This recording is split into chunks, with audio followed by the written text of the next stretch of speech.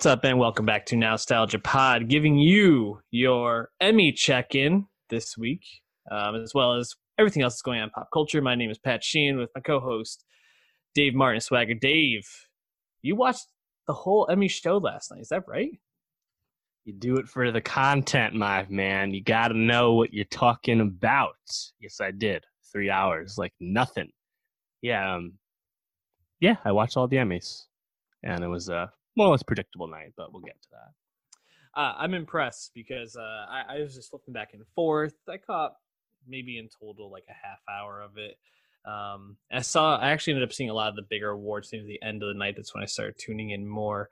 But I'm excited to talk about the winners because I think there's some cool stuff. But before we jump in, hit that subscribe if you're watching on youtube.com/nostalgiapod. If you're on soundcloud.com/nostalgiapod, where you can listen to the podcast anywhere you want to. I would say go to iTunes and subscribe there. Give us a 5-star rating and review. And follow the podcast anywhere else that you want to, including Twitter @nostalgiapod. So, Dave, just give me your overall feeling on the Emmys last night. I mean, did you like the show? Obviously, it was socially distanced. People were in their homes or at venues. Jimmy Kimmel was doing it from a remote site. It was a very COVID awards show. Yeah, definitely. I thought actually, given the circumstances, it went pretty well. It was pretty enjoyable, inoffensive, and probably would have been duller had it not be for like the quirks that are doing a live event in 2020. There's some choices that they made. I think the most notable one would be that they did all the comedy awards, then all the limited series awards, then all the drama awards. Basically, each hour was dedicated to that section.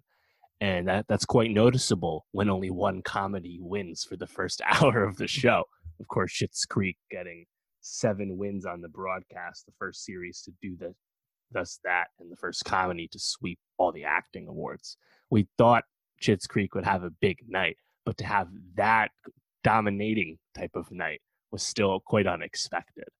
And, it's a popular show, but you also could see some, as the internet is wont to do, when something gets that much praise, things start to turn. And, obviously that's not what you want either. But it's the first family sitcom to win Best Comedy since 2014, which is the last time Modern Family won. Mm-hmm. So kind of reminiscent of that, I guess.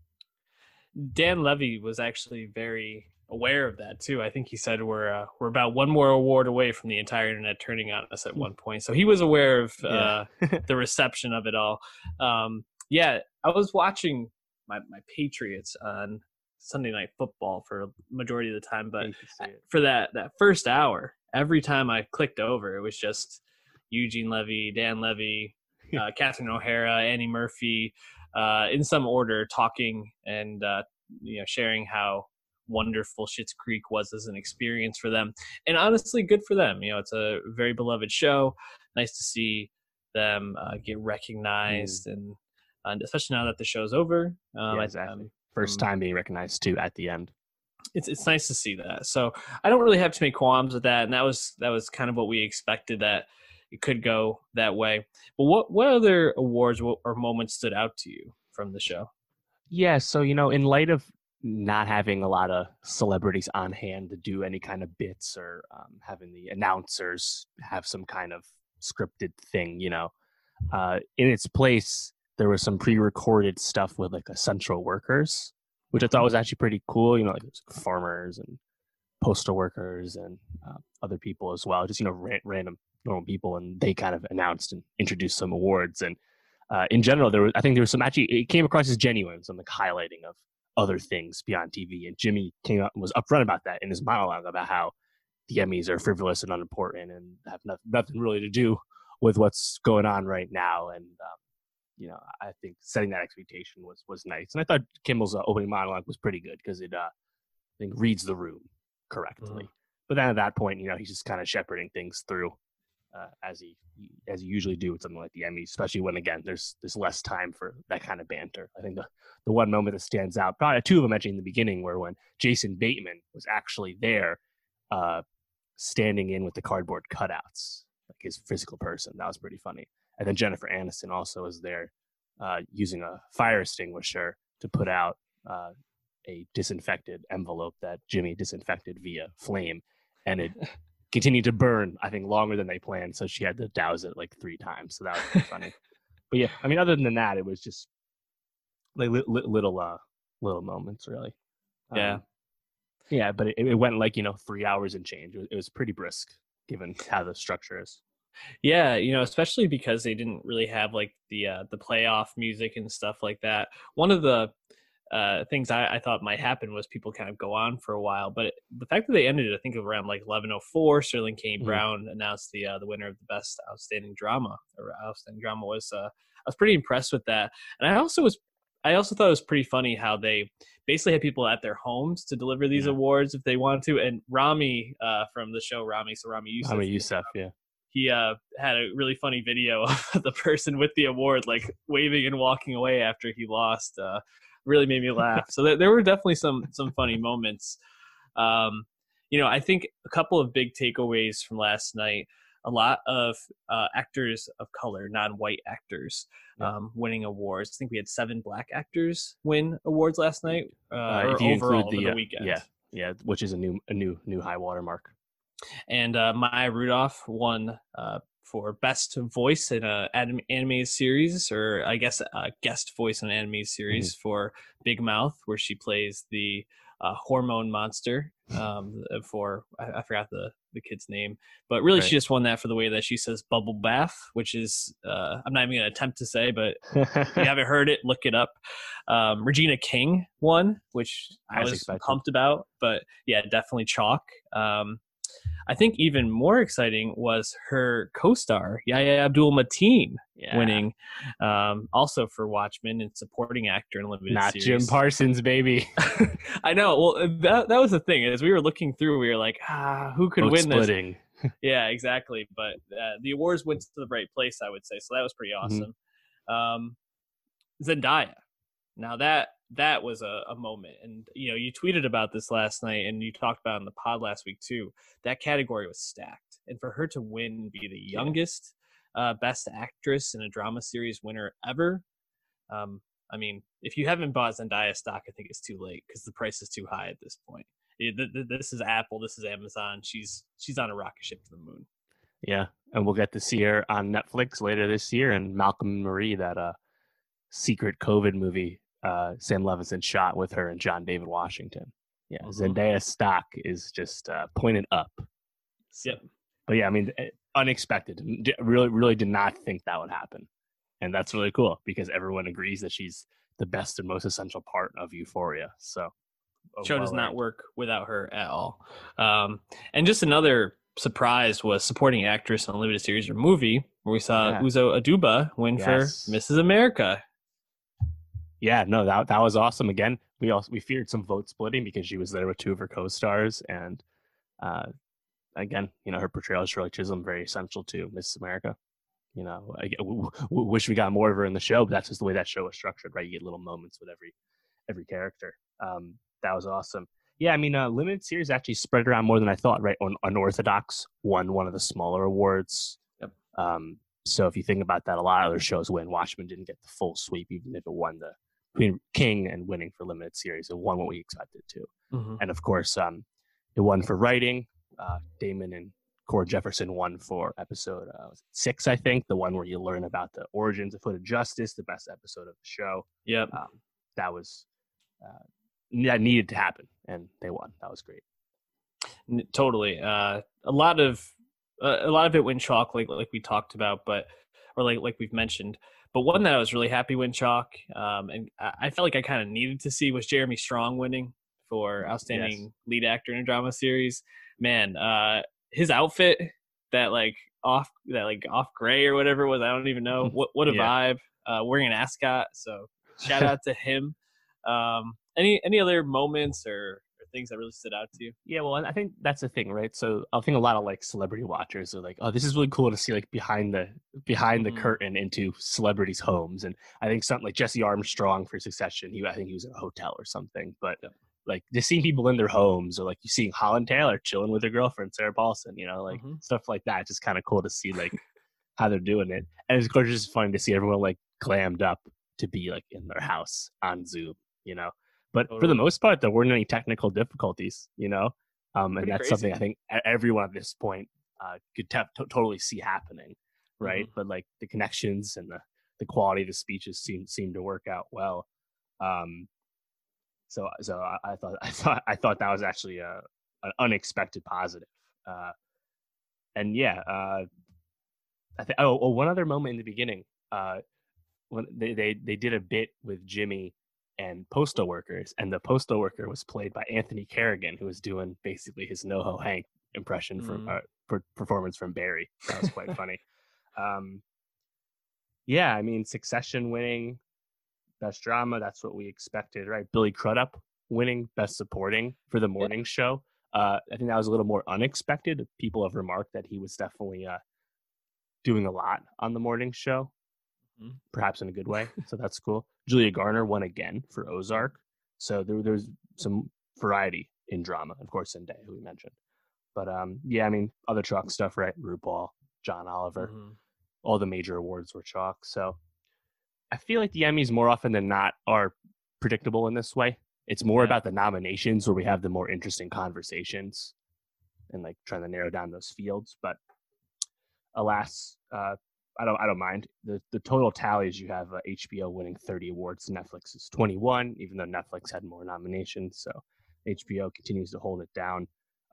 Funny thing I started counting up was not everyone who was nominated was on Zoom, like is like on the Mm. feed, right? And there's some people that like stand out, like they wouldn't bother, right? Michael Douglas, Alan Jeremy Arkin, Irons. yeah, Meryl Yep. Streep, Laura Dern. But I really laughed when I saw Jodie Comer, the incumbent winner of Best Actress in a Drama, is not even on Zoom to lose. Yep. Well, Jodie Comer is a queen herself. So we stand her here. We like her a Oh, lot. one thing we have to, okay, two things to talk about. We got the new trailers for WandaVision from Mhm. Disney Plus, which is now confirmed to be the first Marvel show on Disney Plus coming out later this year. We also saw the first look at Small Axe, that anthology series from Steve McQueen coming on Amazon in November. Mhm. Excited about both of those. But also, there's this thing on Twitter where the New York Post referred to Zendaya's win as an upset because it was an upset. She was not expected to win. Yet all these people, Zendaya stands and other people, non-stands, thought they meant upset, as in people were pissed off that Zendaya won. And there's No. just complete failure to understand the English language really frustrated me on Twitter. And these people not knowing what the word upset means. Like the New York Post, not a publication you need to defend usually. But like, come on, people, do better. I Use wonder if plus it's 1,000 just to win. It's an upset. God damn it. I wonder if it's just that these new generations don't gamble enough, Dave. They don't understand that there's odds and expected winners in these things. I Hmm. don't know, but that's very 2020 right there for you, That I'd say. is. So the Emmys, like we said, predictable, but not always in a bad way. So why don't we move on to some music now, though, and talk about maybe some artists that aren't as predictable or maybe more predictable than we thought. And we'll start with Ava Max, the singer known for being uh, basically having one huge hit with Sweet But Huge. Psycho. And this is a huge hit. Dropped in 2017, went number one in 22 countries across the world, including the UK, Australia, Germany. It got to number 10 on the US Billboard Mm, charts. Never got to number one here, but that yeah. was really like, I mean, she had dropped a couple of singles here and there, a couple of songs, but that was really like her coming out party, right? And then Mm. it's been 3 years. We're finally getting the debut album from her. Expectations probably fairly high going into this. Were your expectations met? Yeah. Um, Good question. I would say no. No, they probably were not met because it's really hard to match something like Sweet But Psycho, right? Mm-hmm. It's nearing 1 billion plays because it's a really infectious, catchy pop song that's really well made. A chorus that uh, it just gets stuck in your ear, right? And we'll talk about a movie that used that in a drop later on. Like it's a hit for a reason. And when you have something so ubiquitous like that, and that being the one thing you're known for because you kind of struggled to find a sound within the mainstream music industry before that song came out, uh, people probably don't have an idea of what kind of artist you are still. They just know that song, and they might not really even know it was by you, right? So I think Ava Max had a lot to achieve with this new album, and I think you can probably tell with the lack of success in the States anyway with those subsequent singles leading up to this album that she's still kind of finding a way to find that identity. And it's kind of interesting to see that she's a successful artist, quite successful artist in Europe, but just it really hasn't hit that much here, except in the case of Sweet But Psycho, which just couldn't be denied. But still, right. That took like over a year basically to become a big hit here. So, yeah, I mean, I think this album, I wanted to be, I kind of have similar thoughts to Katy Perry. I wanted it to be weird. I wanted to try more. And it felt kind of safe. It did feel a little bit safe. You know, Heaven and Hell, that's which is the title of the album. I don't know if we've mentioned that yet. Is interesting because I think in a lot of ways the theme kind of does hold throughout. You know, she refers back to it in a lot of the tracks even have like the words heaven or hell in them. But I almost feel like, I almost felt like she feels like an artist who might be more mature than her music lets on in a way. Like I felt like there were certain songs, like I thought Naked or Salt were songs that really stood out to me as like, this is a artist who seems to have vision, seems to have really something to say. And then there's songs like Tattoo, which I was literally like, this could have been written by like a 13-year-old. I thought it was really bad. And that's the thing, is the album was just so consistent. It felt like she struggled almost with wanting to make something in the same vein as Charlie XCX, obviously not up to that level, but like kind of be weird and poppy. Mm-hmm. But she kind of had this huge hit and was like, well, there's a formula here and I'm trying to recapture that. And was kind of stuck in between, it felt. Yeah, she has this working relationship with this producer, Circuit, I think is how you say it, Cirkut, who's a disciple of Dr. Luke. So you can tell that they were trying to, probably fix that. I think the closest they got is probably Born to the Night in terms of trying to find that hit formula again. But yeah, to your point about some of the songs, there's some really cliche songwriting here, pop songwriting. It's just, totally. It's not, it's lowbrow. Mm-hmm. And that's okay sometimes. But I actually think this album's a bit overproduced at times. Like I feel like they touched her vocals a lot. Like, from what I can tell, she has a pretty good voice, but you don't almost get it all the time, you know? Like, I also agree, Naked stood out to me, closest thing she has to a ballad on this. Yep. And like I said, there's some songs that are close to the banger status you get with Sweet But Psycho, but I think she's still kind of trying to find that identity. And like she's been compared a lot to like Fame era Lady Gaga, partially due to like her visual aesthetic and stuff, but she's not nearly as weird as Gaga was even at that time, even if Gaga still made a lot of conventional sounds for what 2009 pop music on the radio was, you know? So, and she doesn't need to have like superstar success here in the States. Look at someone like Carly Rae Jepsen, who is not a chart presence really at all, but has a lot of fans and makes good music. That's not a problem. Even Charlie XCX for the most part isn't a chart force, but I think she's still kind of finding that identity. And I mean, when you have a song with Sweet But Psycho giving you residuals, I guess you can take that time. It's all right. But yeah, I kind of wanted more from this. Yeah, but I think for a debut album, like to have even a couple songs that we're talking about as being songs that we thought were pretty good, had a good sound. I also thought, Oh My God, like What Happened or whatever what that song title was kind of interesting just in terms of like concept, you know? Oh my God, what's happening? Yeah, what's happening? Especially she has like that like spoken word like breakdown, which is kind of like an interesting performance. But yeah, I think this leaves a little bit to be desired. But I don't know. Still some good stuff. We're gonna add Naked to our Nostalgia Best of 2020 playlist, so follow that on Spotify. Let's move on to another debut album, Dave. Although this is an artist who also has one enormous hit. And that's Lil Tecca with Ransom. His new album, Virgo World, a song like Ransom is really, really good. And you can like see the talent. but Virgo World just felt so uninspired. Especially for a debut, I was really let down. Were you feeling the same? Oh, major letdown, major letdown.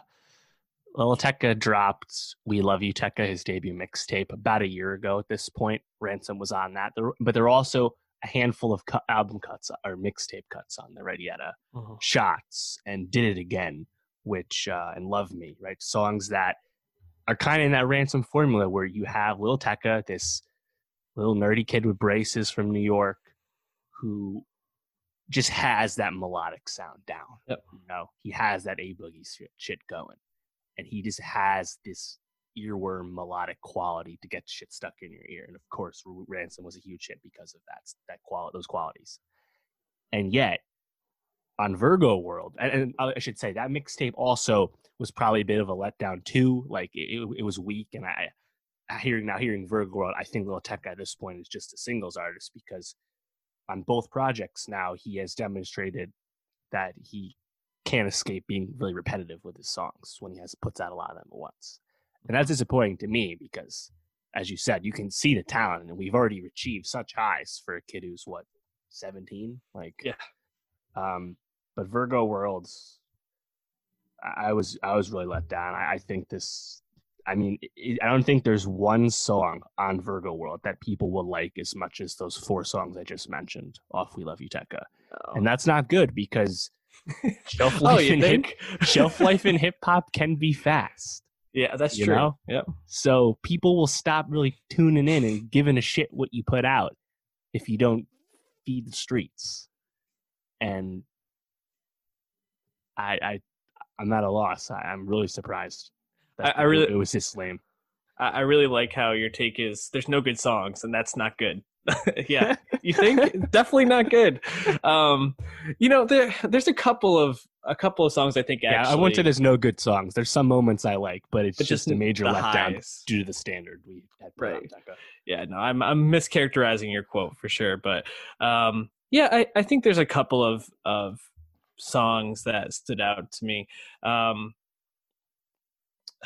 I guess "Miss Me" I liked quite a bit. I kind of thought like he got that melodic, like a little more like island sound. It's like a fun song, which I kind of liked. So that I wrote down island beat. He did. Yeah. He also had that on Insecurities. Yeah, it's like exactly. It's like, okay, I can see you. You can kind of ride this. This sounds pretty cool. Do this more often. This actually stands out a little bit. Yeah, you know that Chance song where he's like, oh no, it's favorite song off Acid Rap. Acid Rap, thank you. That has like the same vibe to me, so I think that's kind of why I liked "Miss Me." I don't know, a couple of the ones in the second half I actually thought weren't too bad. "Last Call" I thought was okay. "Out of Love" was like, I thought him and Internet Money had a decent back and forth. I don't know. That's the thing. This is kind of how I just felt throughout the whole album. I was like, okay. Well, yeah. And you know what's so weird to me too is Internet Money, which is the collective that he's a part of. Nick Mira, the producer, has a big role in Tecca's rise, as well as other people at Juice WRLD's. The best Tecca song I heard this year, J-Lo, is on that Internet Money album from a few weeks back, and it's not on this. Mm-hmm. That song is better and stickier and has those Tecca qualities you like in a much stronger way than anything on Virgo World. And that's just perplexing that he gave that song away. He could have given one of these away instead, I will say I like Dolly a lot. Dolly is notable because that's actually a repurposed Uzi leak from 2018. Okay. And, when I first heard it, before I realized it was a song that had been out in some form, I was like, oh, this is like a classic Uzi flow. This feels a little older. Then I realized, oh, it's because it is older. Interesting. But I actually thought Tecca's probably my favorite bars from Tecca are on this, from the whole all Virgo World. I just seen the feds lay low. I got the bullets halo. She want to come fuck. She won't say no. Yep. If you want a feature, come and pay though. I was like, okay, Tecca. Like, you spin. We see that here. See that. Respect that. I respect that. But like, then I listened to a song like "Selection," which has actually like notable production from Skrillex and DJ Scheme. And yet, Tecca's just doing like go best friend" the whole time. Like what are we doing here? You kind of wasted that beat, my guy. Yeah, I don't know. This was a major letdown. Yeah, it's kind of funny because I think both of these artists were had a lot of expectation going into these albums, and really just the vision or the I don't know, inspiration wasn't there for them for some reason. So I'm hoping both of them can kind of find it back. Like you said, for Tekka, that industry can move quick. And I mean, Ava Max, we very easily could be a one-hit wonder in a lot of ways. So both these artists are, kind of having to find their ground moving forward. Dave, what song are we going to add to the playlist from Tekka? Any of them? I'd say Dolly. All because right. Uzi brings it on that. That's half the battle. Half the song isn't Tekka. Well, that's going to do it for music today. And we're going to continue on to something else that I think is a bit disappointing, and that's Ratched on Netflix from Ryan Murphy.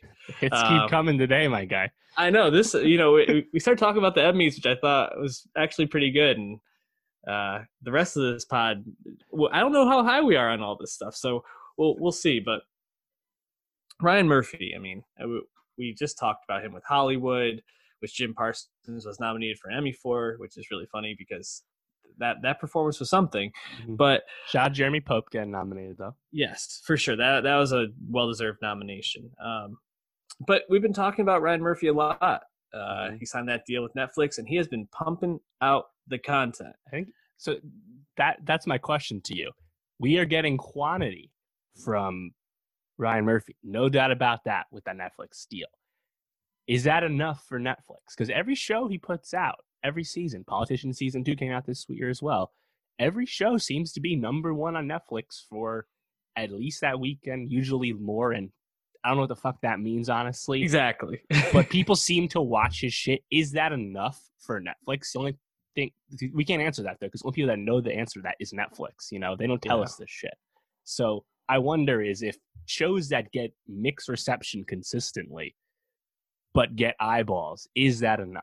Or do they just get eyeballs because they're on Netflix and that's it? Like the Netflix effect is real with Schitt's Creek and Cobra Kai. Shows that aren't from Netflix but then go to Netflix become hits because they're on Netflix.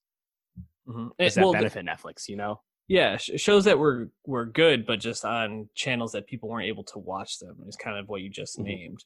Like who had YouTube TV or had a subscription to YouTube where they could watch Cobra Kai. Then it gets on Netflix, which everybody has. It's like, oh, this show rules. We heard Cobra Kai was good 2 years ago.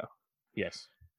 I would lean more towards your second hypothesis, which is Netflix needs this deal to be good for them because they kind of keep doing what all these other channels are doing. They're hiring creators, and to give Ryan Murphy all this money and then have everything he puts out, not make the top 10 would look really bad for them, I'd say. Right. And also probably really bad for them in terms of getting more creators down the line, because if they're actually like, nah, this show is buns, dude, we're not gonna put this on our top 10, then other creators are going to feel a little bit less likely to probably. They want their shit to be watched. Exactly. So I think this is the case, especially for Ratched. I think The Politician and even Hollywood probably is more deserved to be in that top 10. Politician, I think there's moments that are good. I didn't see much redeemable stuff with this. Yeah, this is clearly the bottom of the barrel. Yeah, I've only watched, I actually got through 3 episodes, and I think you only got through 1 or 2.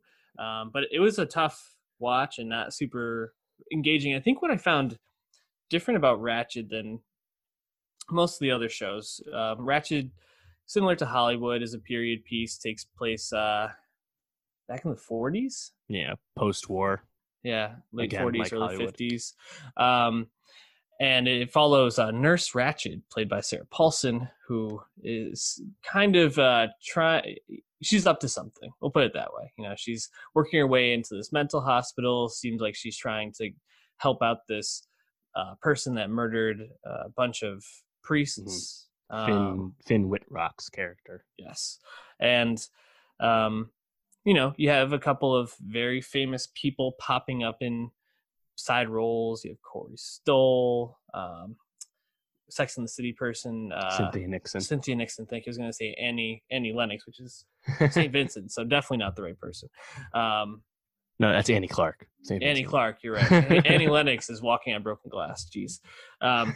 So, yeah, I mean, there's some interesting stuff going on, but I think a lot of the Ryan Murphy stuff, you have these moments of levity, these really funny moments.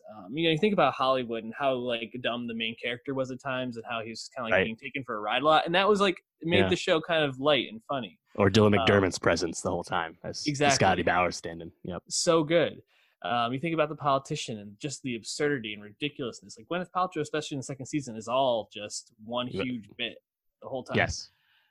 There's not much of that in this. And Ratched ends up being a little bit more American Horror Story, I'd say, than Glee, which I think Ryan Murphy's other Netflix shows have kind of leaned a little bit more towards. So yeah. I don't know. I didn't find it super enjoyable, and I also don't find it super intriguing. How are you feeling about the show in general, though? I'm talking quite a bit. I mean, it has a lot of his hallmarks, right? Style over substance, lacking subtlety. Totally. A wide-ranging cast of characters, usually played by people he's worked with before. You know, I think it's notable is that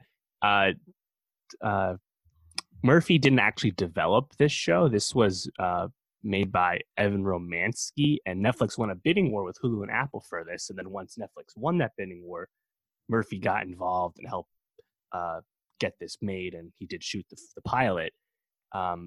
He also helped secure the rights to this because this is a prequel to One Flew Over the Cuckoo's Nest, and of course Nurse Ratched is the villain of that movie and novel and play. And that kind of speaks to the whole necessity of this whole show. Like we just got a Perry Mason reboot, right? Something from decades prior that anyone who's watching it probably has no connection to. But Perry Mason at least is kind of operating at a different level and is just a much better show. Ratched is trying to give an origin story to a famous villain, literally she's in like the top 5 on that classic AFI villains list, like a classic movie villain that won Best Actress, right? We didn't need an origin story to that. There was no questions about that presence and what it meant. It was more about like the corruption of like institution and like bureaucracy and stuff, right? And like One Flew Over the Cuckoo's Nest, that's one of 3 movies to sweep the Big 5 at the Oscars, right? Pretty sure it's a closed case. We don't need to go back to this text. And yet the desire for IP got an origin story for Nurse Ratched made. Like, it's just so weird. And then yet you watch the show and it gives you no reason to be okay with something like this. Correct. Like, I think of it has been referenced a lot around the talk about Ratched is the show Bates Motel, which is a prequel to Psycho. And people actually liked how that show ended. And that helped, at least justify its existence, as we often say. But this show Ratched, which by the way is getting a season 2, it was ordered for 2 seasons. It doesn't like rise above anything, right? It just kind of gives you all those cliches you associate with Ryan Murphy, but isn't doing anything cool or exciting enough to, I feel like, justify the time investment. Yeah. Are you sure One Flew Over the Cuckoo's Nest is good? Are we sure about that? I don't know. Ryan Murphy at this point, I mean, like you said, this isn't maybe one of his original concepts, but I'm pretty much selling all my stock in him. I think, for the Nip Tucks or the Glees or it's you don't get, I think, as much bang for your buck with him as you want. And I'm probably not going to finish this, to be completely honest. I got 3 episodes in. I think I'm out. But if you really enjoy Ratched, or if you think we should go back to it, drop a comment. Let us know why. Maybe you can convince us, because we do watch a lot of TV. So we can try to make time if we get enough feedback. But for everything I'm seeing too is that this is a show that's being critically panned, and I think the Murphy Netflix relationship is gaining a little bit of ire. So at least he's working though. Hey, I give him that. He's keep getting those checks, cranking out shows. Absolutely. Have we seen the Shonda Rhimes show for Netflix yet? No. Have we seen a Benioff and Weiss show? No. At least Not he's yet. working. Yeah, that's true. Netflix also did give us a new movie this past week, Dave, with a stacked cast. And that movie was Antonio Campos's The Devil All the Time, which is an adaptation of Donald Ray Pollock's book of the same name. And Pollock actually is the narrator in this. Pretty cool. Interesting to note, Jake Gyllenhaal produced this, or was a producer on this, which is kind of funny because Dave's background picture is Robert Pattinson. I feel like if Pattinson wasn't the preacher, Jake Gyllenhaal could have played that preacher really well. Absolutely. But we'll get to Pattinson in a second. I guess to just describe the plot of this is there's a lot of plot, but basically the idea is there's a small town in what is it, Mississippi, or don't we start in like Ohio. West Virginia area? Yeah, I think so. It's like Southern Ohio. I have Midwest Southern border. Yeah, it's Ohio. It feels Mississippi to me, but it's Ohio back in 1945. You have Bill Skarsgård playing a father to a young son. I guess he's not a father yet when you meet him, but yeah, comes back, has quite a bit of trauma, gets married, has a son, very religious man, and kind of I think that seems to be at the center of it, is like religion and as a corrupting force for people. And really, I guess to like just summarize as briefly as we can, Bill Skarsgård commits, seems like, or has his wife die. Very distraught by that, starts to kind of lose his mind. Alvin, no, it's Arvin, I'm sorry. Which played by Tom Holland eventually, but witnesses these travesties. And Arvin then experiences a series of other tragedies throughout his life and then seeks vengeance. That's as succinct as I can be with it. I really enjoyed this film. Interesting. It's not a fun watch, but I thought for a movie that has some really heartbreaking and disgusting moments in a lot of ways, I actually really like Tom Holland in this. And I feel like for me, it was nice to see him not playing Spider-Man, not playing, the happy-go-lucky type character. So I really enjoyed that switch up. But I know you weren't as high on this movie as I was. Yeah, I mean, it is dark. It is cold. And I think part of it for me is that Bill Skarsgård stuff kind of serves as like a prologue for the plot. But it's a 45-minute prologue. Yeah. Like we don't get Pattinson or even Holland until a substantial part of the movie has happened, But for me, I think if they had tweaked this script in a few ways, I would have liked it a lot more. I think part of the weakness with the script is there's an over-reliance on narration. Just communicating things to us about the characters because they didn't write lines or frame the story in a way that the characters could tell us that themselves. Didn't like that at all. But for me, it was the stuff with Jason Clarke and Riley Keough. They're like serial murdering couple. Everything about them in their first like 3 scenes just felt completely superfluous and unnecessary to the actual like story we're watching. And of course, they get brought back into the main fold at the end in terms of like the brother character Sebastian Stan plays, and then of course Holland. That happens at the end, but like everything else in the beginning, they just felt like a big distraction, like kind of like a pain point in the script to me. But once we got Holland, I liked it a lot more, and I liked his stuff. And as you said with Tom Holland, he's still a young man, but most of his time has been occupied by playing Spider-Man. And we've gotten a few moments, right? You got Lost City of Z. You got his voice work in Onward, which came out earlier this year. We know Cherry's, right before the pandemic, and we know Cherry's coming out next year with the Russo brothers. And Uncharted was about to shoot.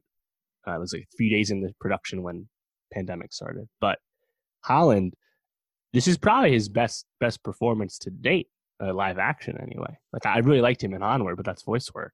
I I think this is one of Tom Holland's best performances. And even like just basic stuff, like I loved watching him beat the shit out of those three dudes from the school, you know? But I thought he actually kind of carried that vengeance in a convincing way. And I liked it a lot, you know? I think Liza Scanlon, though, I think she's better in Baby Teeth this year. I think Pattinson was better in Tenet. You know, it's like, it's not really anyone else's best work you've seen recently. Funny to note that Jason Clarke has some issues with his spouse. Shocker. He gets cucked every movie, dude. Yeah, he wasn't actually cucked this one, but it was like, it wasn't just a solid relationship, right? He had some issues still. I mean, it was like, if you had to like label it, I guess it's not technically cucking if you're killing people too, but I mean, he watched people have sex with his wife first. That's actually, yeah, you're right. Yeah, I mean, that's fuck, man. He just likes to this keeps happening. I literally, I was just started cracking up when I figured out like what their whole thing was. It was pretty ridiculous. You know, I know this isn't anyone else's like best work, but I really liked Bill Skarsgård too, even though that first 45 minutes definitely could have been chopped down. Like we kind of got the point of like who that character was in the first like 10 minutes, and they stretched it out for like 15 more. I thought he was pretty good, and you know, especially because we haven't seen a lot of him outside of like It, and I think there was one other movie. Villains. I really liked him in Villains right. last year, which was a underseen movie with Micah Monroe. He's quite good in that. But yeah, you're right. He's most well known for being Pennywise. Yeah, and then you know, Jason Clarke and Sebastian Stan, solid character actors at this point who have had their moments, but I don't think either one of them is like popped as like a traditional like star. You know, like they're probably always going to be in that BC list. Scanlon, like you said, Baby Teeth, but that was a great role in a great movie. We really enjoyed that. Go check out that review. Like you said, Pattinson and Tenet, and Pattinson's just been on a heater. I mean, like, of course, taking these weird roles. This is like solid like B tier Pattinson, which just speaks to how hot he's been for the last 6 years. Yeah, this actually reminded me more of Pattinson in last year's The King with Chalamet.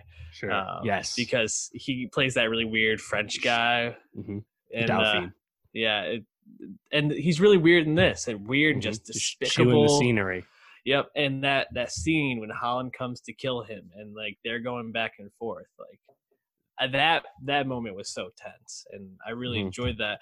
And that, you know, you were talking about the script, and I think that's actually a really good point, because I feel like all the stuff with Sebastian Stan and all the stuff with Jason Clarke and Riley Keough could have even just been cut out in a way. Yeah, like just definitely. Make the movie about, you know, Arvin, you know, getting vengeance for his family against this church, which has done them wrong throughout the years.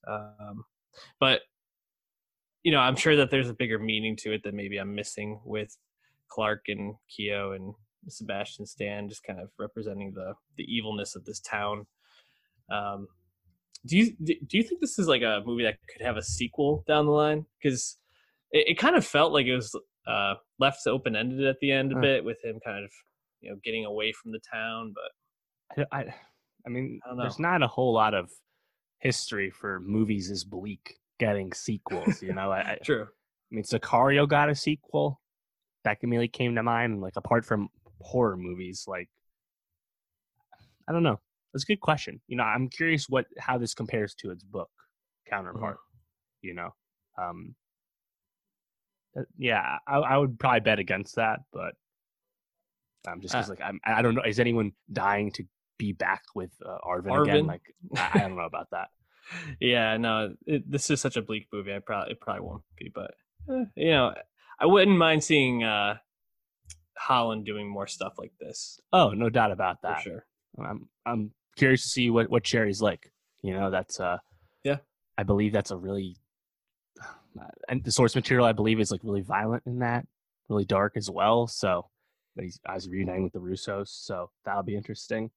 And also he'll get to be a leading man, of course, in Uncharted. So, just him being his normal charming self, but not being Peter Parker, is also welcome. So, yeah, we like Tom Holland. So this was, you know, just getting this in the CV. This kind of reminds me of what Rob started doing after Twilight, right? Just kind of taking weird roles, not always the lead. In this case, you are, but like just kind of just getting those reps up and doing kind of different stuff. So yeah, good stuff. Moving on though to a bit, I'm gonna guess this is a more upbeat movie, but you saw it in theaters, Dave. So I have not been able to see this. Broken Hearts Gallery. Correct. Yeah, this is a rom com, Dave. Are you a big rom com fan? I like good rom coms. I love Set It Up on Netflix. Set It Up is so fucking good. I've watched that multiple times. I don't really watch it. Doesn't it have that pizza scene that everybody said was like scene of that year? Zoe Deutsch and Glenn Powell. Great yes. Movie. Now, To All the Boys I Loved Before, when it's more teen rom com, we out on that. You can watch our review of To All the Boys too. That movie sucked. But Broken Hearts Gallery, on its face, it's a conventional rom com. It doesn't do anything that surprising. There are some tried and true beats to romantic comedies, but I think they're beats for a reason, because when done well, they work and the movie succeeds. And I think the Broken Hearts Gallery does just that. And I did see this in the theaters. I happen to be the only person there. The privilege of living close to a theater means I can make those last minute decisions. So when I saw no one was going, and knowing that no one had really been going to this movie, it's made a modest almost $2 million about that. Like, it's not, no one's going to see this movie in the theaters. I was like, oh, well, if I can see this by myself, I'll feel safe enough, right? Yeah. And that's what I did. So, and I thoroughly enjoyed my time. I think it more than anything, it's a showcase for its lead, which is played by Geraldine Viswanathan, who everyone knows from Blockers, and she had a role in Bad Education earlier this year as well. And she's just a really charismatic performer. Just a rising star. She's really good, and her foil in this, her love interest, as the rom com obviously would lead you believe as soon as you meet him, is played by Dacre Montgomery, who was in Power Rangers, but everyone probably knows him from Stranger Things season 2. He plays Billy. And what I liked about him in this was that he was actually kind of playing off type. He was not playing like the jock character or like the douche or the bad guy. He was just kind of actually being this more like understated, like kind of like complicated soul character. And it was just kind of cool to see that from Dacre, because I think his most popular role so far hasn't been that. And I liked his chemistry with Geraldine. And yeah, I mean, the name, The Broken Hearts Gallery, it's about Geraldine's character. What's her name? I forget her name. I did not write it down. But Geraldine's character, Lucy, she keeps these like souvenirs of past relationships because she can't actually let go of like those moments in her lives. So she has like all these little like trinkets and pieces of junk from her exes and stuff. And after meeting Dacre's character, she ends up making this kind of like art gallery piece where she like puts on display this, and it's her form of like release and like letting go and moving on. And then she blasts this to the world via social media, and other people started doing the same, and it's like this very cathartic exercise. Meanwhile, the rest of the movie has all the rom-com beats as she's going up and down with her own life, right? So it's just kind of like one of those cute rom-coms, and I think it works really well. And I think this is a movie that would be very, very successful on streaming when that eventually gets there. Remains to be seen if this will just go to VOD first, or if there's a deal lined up. I don't know about that yet, but I think once people get to see this, I think this will be well liked. I also liked in a small part, one of Lucy's friends and roommates is played by Philippa Sue of Hamilton fame. Yeah. And there's this really funny moment when those two and their other friend go to do karaoke, and they sing Ava Max's Sweet But Psycho, among other songs. And it's just hilarious to see Philippa Sue not like being a world-class singer and like actually like toning down her own vocals to just fit in and be a drunk girl doing karaoke. That's funny. It's like really hilarious, like little meta moment if you know who Philippa is. Yeah. And this was shot in Toronto, but it's supposed to be New York City. And I thought actually Toronto stood in pretty well. It did kind of give me New York vibes, even though it wasn't shot there at all. So yeah, I mean, if you like rom-coms, I think you like this movie. And Geraldine's awesome. So good stuff. the rom-com stamp of approval from Dave. That says a lot, folks. So if you can see this safely, go see it. Or if you have to wait till it goes on, no shame in waiting. It'll be there soon. Yeah, especially because some places you cannot see it right now. So yeah. Dave, I think that's gonna do it for this week. But we got a lot of music to listen to for next week, right? Yes. So we got the first 2 episodes of Fargo, season 4. Hell yeah. FX on Hulu. FX Sunday night. Hulu the next morning. Chris Rock, the lead. Very excited about that. We also have Enola Holmes film on Netflix starring Millie Bobby Brown and Henry Cavill. After that, we have a lot of notable music releases. Joji's new album Nectar, Sylvan Esso, 2 Chainz, Action Bronson, Machine Gun Kelly, Fleet Foxes, by the time you listen to this, will have already dropped.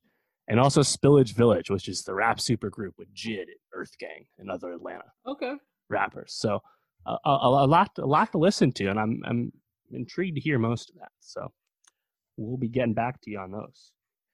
Yeah, Dave. I would save Sylvan Esso and Fleet Foxes for bedtime for you. I'd say it's probably gonna put you to sleep, I'd imagine. But folks, if you're still listening, if you haven't subscribed yet, what are you doing? SoundCloud.com/nostalgiapod, YouTube.com/nostalgiapod, Nostalgia Best of 2020 on Spotify, and also at nostalgiapod on Twitter.